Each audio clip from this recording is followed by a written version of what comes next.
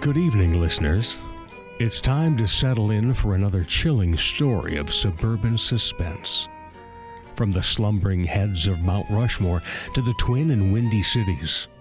From the unseen depths of the Great Lakes to the rustling husks of cornfields across the heartland. Who knows what ghouls and crawling creatures lurk among us under the Midwest moon?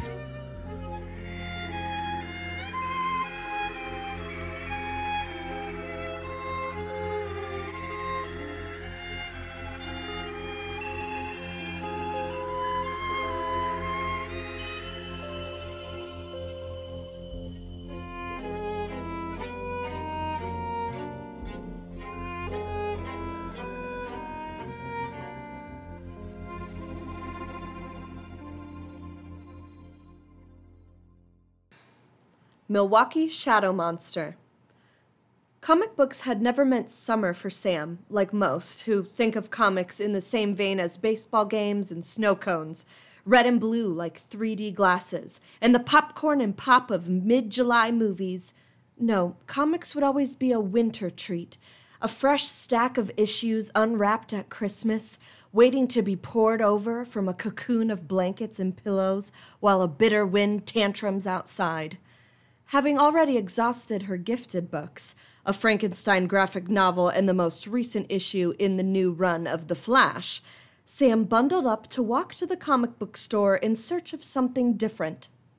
Sam felt in the comic shop that she imagined her empty nest uncle felt at the counter of his favorite diner, immediately cheered and a little less alone.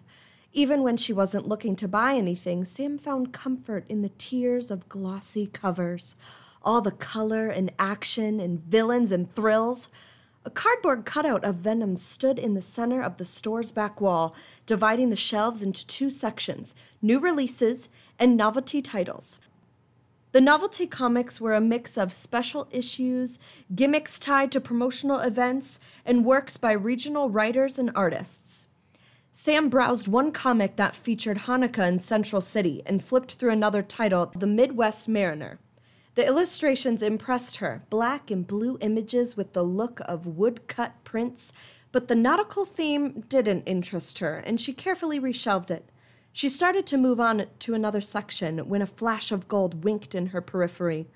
Just below eye level and tucked halfway behind another comic shone a unique, handmade-looking comic, The Milwaukee Shadow Monster. The title was gold-foiled, and the cover featured a shadowy figure backlit by a bright light. Sam opened the first pages and saw it was published by a local printing press, though no author or illustrator was listed. An employee stocking the shelves beside Sam noticed her interest. "That's a fun one," he said, pausing from his work and smiling as he nodded toward the book. He explained how the comic's gimmick was that secret messages and bonus images appeared on pages when you shone a light on them. A tiny flashlight was attached to the book, dangling from the spine on the string. The employee told Sam how a lot of customers flipped through the book, testing out the flashlight on the blank pages, but no one had been interested enough to buy it. He suspected it was because a couple of the pivotal pages did not respond to the light. "It could be the age of our copy or maybe a printing error. It's a neat idea anyway," he said. Sam agreed. This was exactly what she was looking for. She headed to the register, picking out a holographic sticker of the Green Goblin and grabbing a pack of grape Big League Chew from the counter. "I hope you enjoy the story," the employee told Sam, sliding the comic into a slim paper bag with her gum and sticker. Though she had space for the bag in her backpack, Sam chose to carry it instead, gently crumpling the top of paper to hear its satisfying crinkle as she walked home. Once back in her bungalow of solitude, Sam slipped the comic book out of the bag onto her bed. She pulled off her tennis shoes and climbed under her comforter. She couldn't think of a better way to spend her last day of holiday break than escaping into a new story. Within moments, Sam was in lockstep with the heroine as she investigated a band of shadow creatures who had infiltrated her quiet suburban neighborhood. Every several pages came a blank page or blacked-out pane requiring Sam to use the flashlight to reveal a speech bubble or hidden image, the words and drawings blossoming like faint neon tattoos. Halfway through the story, Sam ran into what the comic shop employee had mentioned. Shining the light on the climatic page was supposed to reveal the villain, but nothing happened. The heroine reeled, frozen in fear by whatever she saw in the black expanse, with one arm raised protectively in front of her and her face wrenched away from... What? What was it? Sam tried pointing the flashlight from different angles and ran her fingers over the inky shadow on the page. Nothing. She held the flashlight closer to the page, steady, as though sweeping a black sand beach with a mini metal detector. Sam ran the flashlight back and forth across the darkness, all while keeping the lens of the flashlight flush with the page. Now and then, Sam thought she saw the ghostly silhouette of a form appear, a face or lurching torso, but she would blink and lose the image in an instant. Night fell on Sam's attempts, and she set the book aside, bleary-eyed, determined to continue her efforts tomorrow. The next day, Sam took the comic book to school and worked to reveal the villain during passing periods between classes. Her friend Chase tried to help, offering suggestions like warming the page with her hand or dabbing it with lemon juice. The first had no effect, and Sam feared the second would just dampen and wrinkle the page. "Maybe you need a brighter light," Chase suggested. "The flashlight is cool, but maybe it's more of a novelty. You should try shining something stronger." That gave Sam an idea. After school, she rushed home and headed straight for the garage. Her dad had a workshop set along the side wall where he fixed appliances and restored old radios. Telescoping out from the wall was a megawatt light on an accordion arm that could be adjusted to shine down on the workspace from any angle. Sam pulled out the comic and held it open on the table. With mittened hands, she powered on the light and swung it low over the stubborn page. Nothing happens for several moments. Sam was about to call it quits when suddenly the light flared blindingly bright and a rush of air tore through the garage like hurricane wind through a tunnel. The pages of the book flapped violently in the gale as the dark shape lifted from the page, almost like a black vapor, and floated up towards the light before vanishing. And in an instant, the work lamp's ball burst, leaving Sam gasping in a sudden pitch darkness. The wind abated as quickly as it had kicked up. The shape that rose from the book had looked to Sam strangely, impossibly human. A loud knock jolted Sam from her shock. "Sammy!" her mother called from the kitchen just on the other side of the garage door. "Don't forget you're watching Miles tonight!" Sam let out the breath she had been holding in and untensed her shoulders. Whatever had just happened must have been imagined, surely. She did this sometimes, got too invested in a story and slipped the slightest bit into a cosmic's fantasy. The wind and shattered light bulb were harder to explain. Maybe poor insulation and freezing temps could be blamed for both. But she would have to sort it out later. She felt her way to the door and headed inside to gather her things before making her way across the street to watch the neighbor's son, Miles. Sam loved babysitting for the same reason that she loved comics and theater. She got to indulge her love for storytelling, for magic and make-believe. Where her classmates were fully invested in personal romances and social media trends, the kids Sam babysat were just beginning to discover the thrill of ghost stories, read by flashlight and battles in tunnel forts. Miles was especially fun to babysit. He had a whole arsenal of Nerf guns and super soakers, and he was always up for a science experiment or a dance competition. Tonight, Sam polished rocks with Miles, and the two took turns drawing each other's portraits. As dusk approached, they ordered a pizza and threw snowballs in the driveway until the delivery man arrived. The whole night, despite Miles' diversions, Sam's thoughts flitted back to the incident in the garage and to the comic in her book bag. After eating and writing a list of rules for a new board game they invented, Sam led Miles up to his room to go to sleep. Adventurous and mature as he was, Miles was every bit his age when it came to fear of the dark. Sam loved that about him. She left the bedroom door ajar to let in the hall light and turned on the night light beside Miles' bed, a slowly spinning menagerie of robots and rockets that cast their traveling shadows across the room. The parade of silhouettes circled the walls, long and distorted on the far wall and crumpled as they passed over the curtains above the bed. After 2 bedtime stories and the promise of pizza for breakfast, Miles drifted off and Sam retreated to her biology homework downstairs. 20 minutes later, as Sam was nearing the halfway point of her assignment, a scream shot through the house's sleepy silence. Miles. Sam rushed upstairs and pushed into his room. "Hey, what is it?" she asked, moving to sit beside him.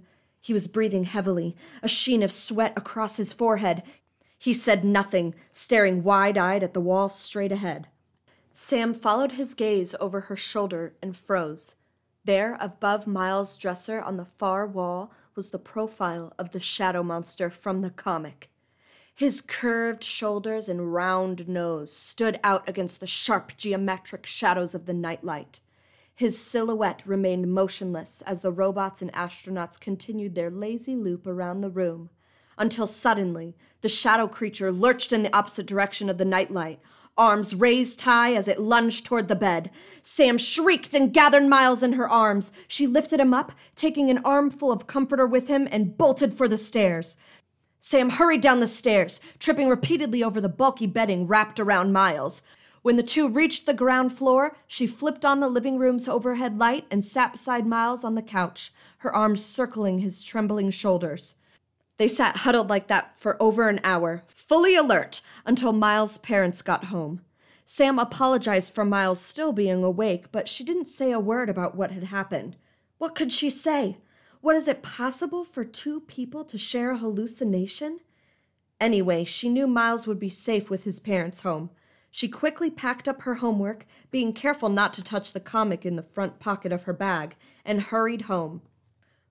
Rehearsals for the winter play started back up the next day after school, and Sam was grateful for the distraction. Sam and her classmates had reached Tech Week for the Legend of Sleepy Hollow, the final week before an audience when sound effects, costumes, and makeup were added, and the last pieces of the set were finished. The frantic pace of the show and backstage chaos worked well to occupy Sam's mind, making it easier to forget about the shadow creature for a time. When the final dress rehearsal for the play arrived, Sam felt that familiar mix of adrenaline and excited nerves. As the narrator, Sam spent the entirety of the play on stage, which allowed her to see all of the show's special effects up close. The play featured floating jack-o'-lanterns and an air cannon that shot orange glow-in-the-dark confetti at the audience when a pumpkin exploded. The most impressive effect was a towering silhouette of a headless horseman, pumpkin head held high. Even knowing that the horse was papier-mâché and the head was a prop from the Halloween shop, Sam felt a little thrill at the eerie effect. Tonight, Sam had just started narrating that climactic scene in the story when she turned back and noticed something different about the backdrop. 2 shadows loomed large across the black scrim. 2 shadows, where only 1 should be.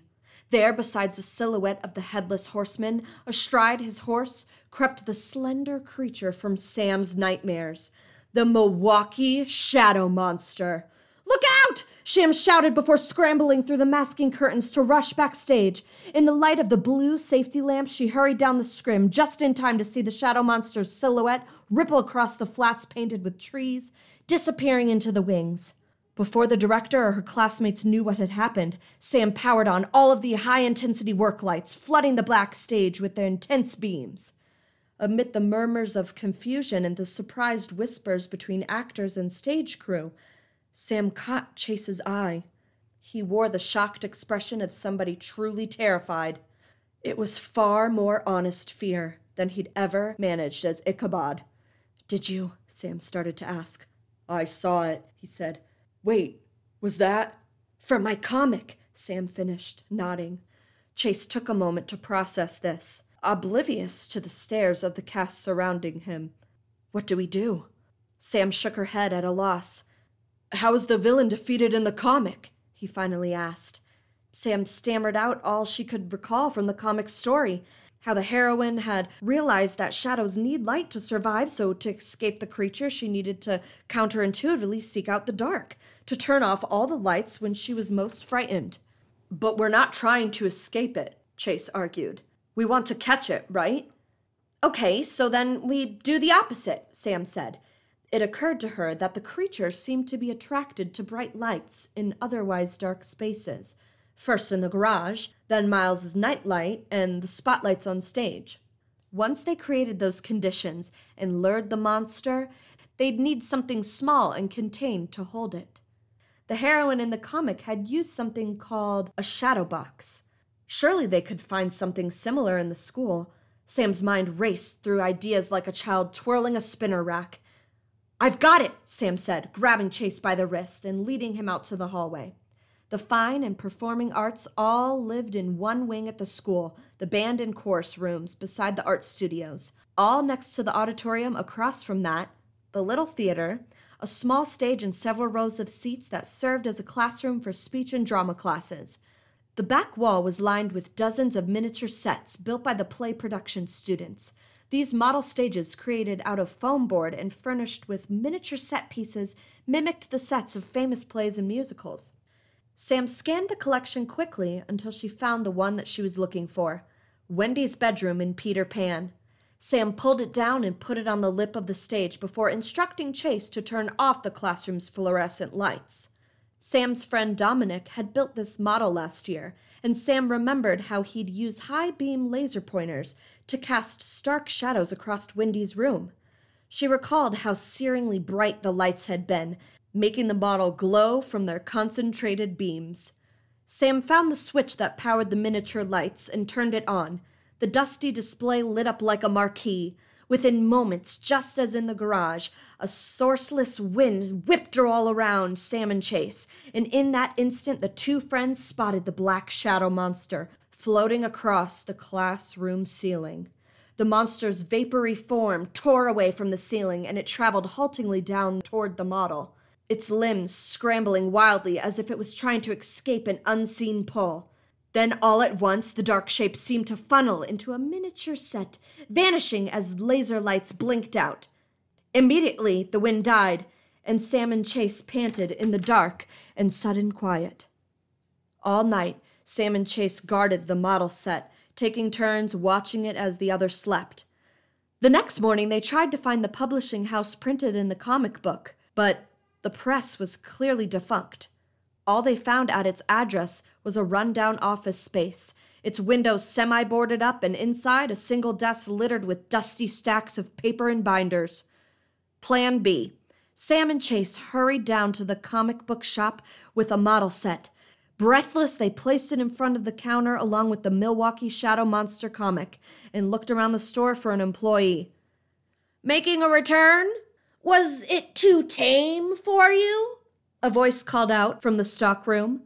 Sam and Chase spun around. In the doorway to the back room appeared the silhouette of a man who had sold Sam the book.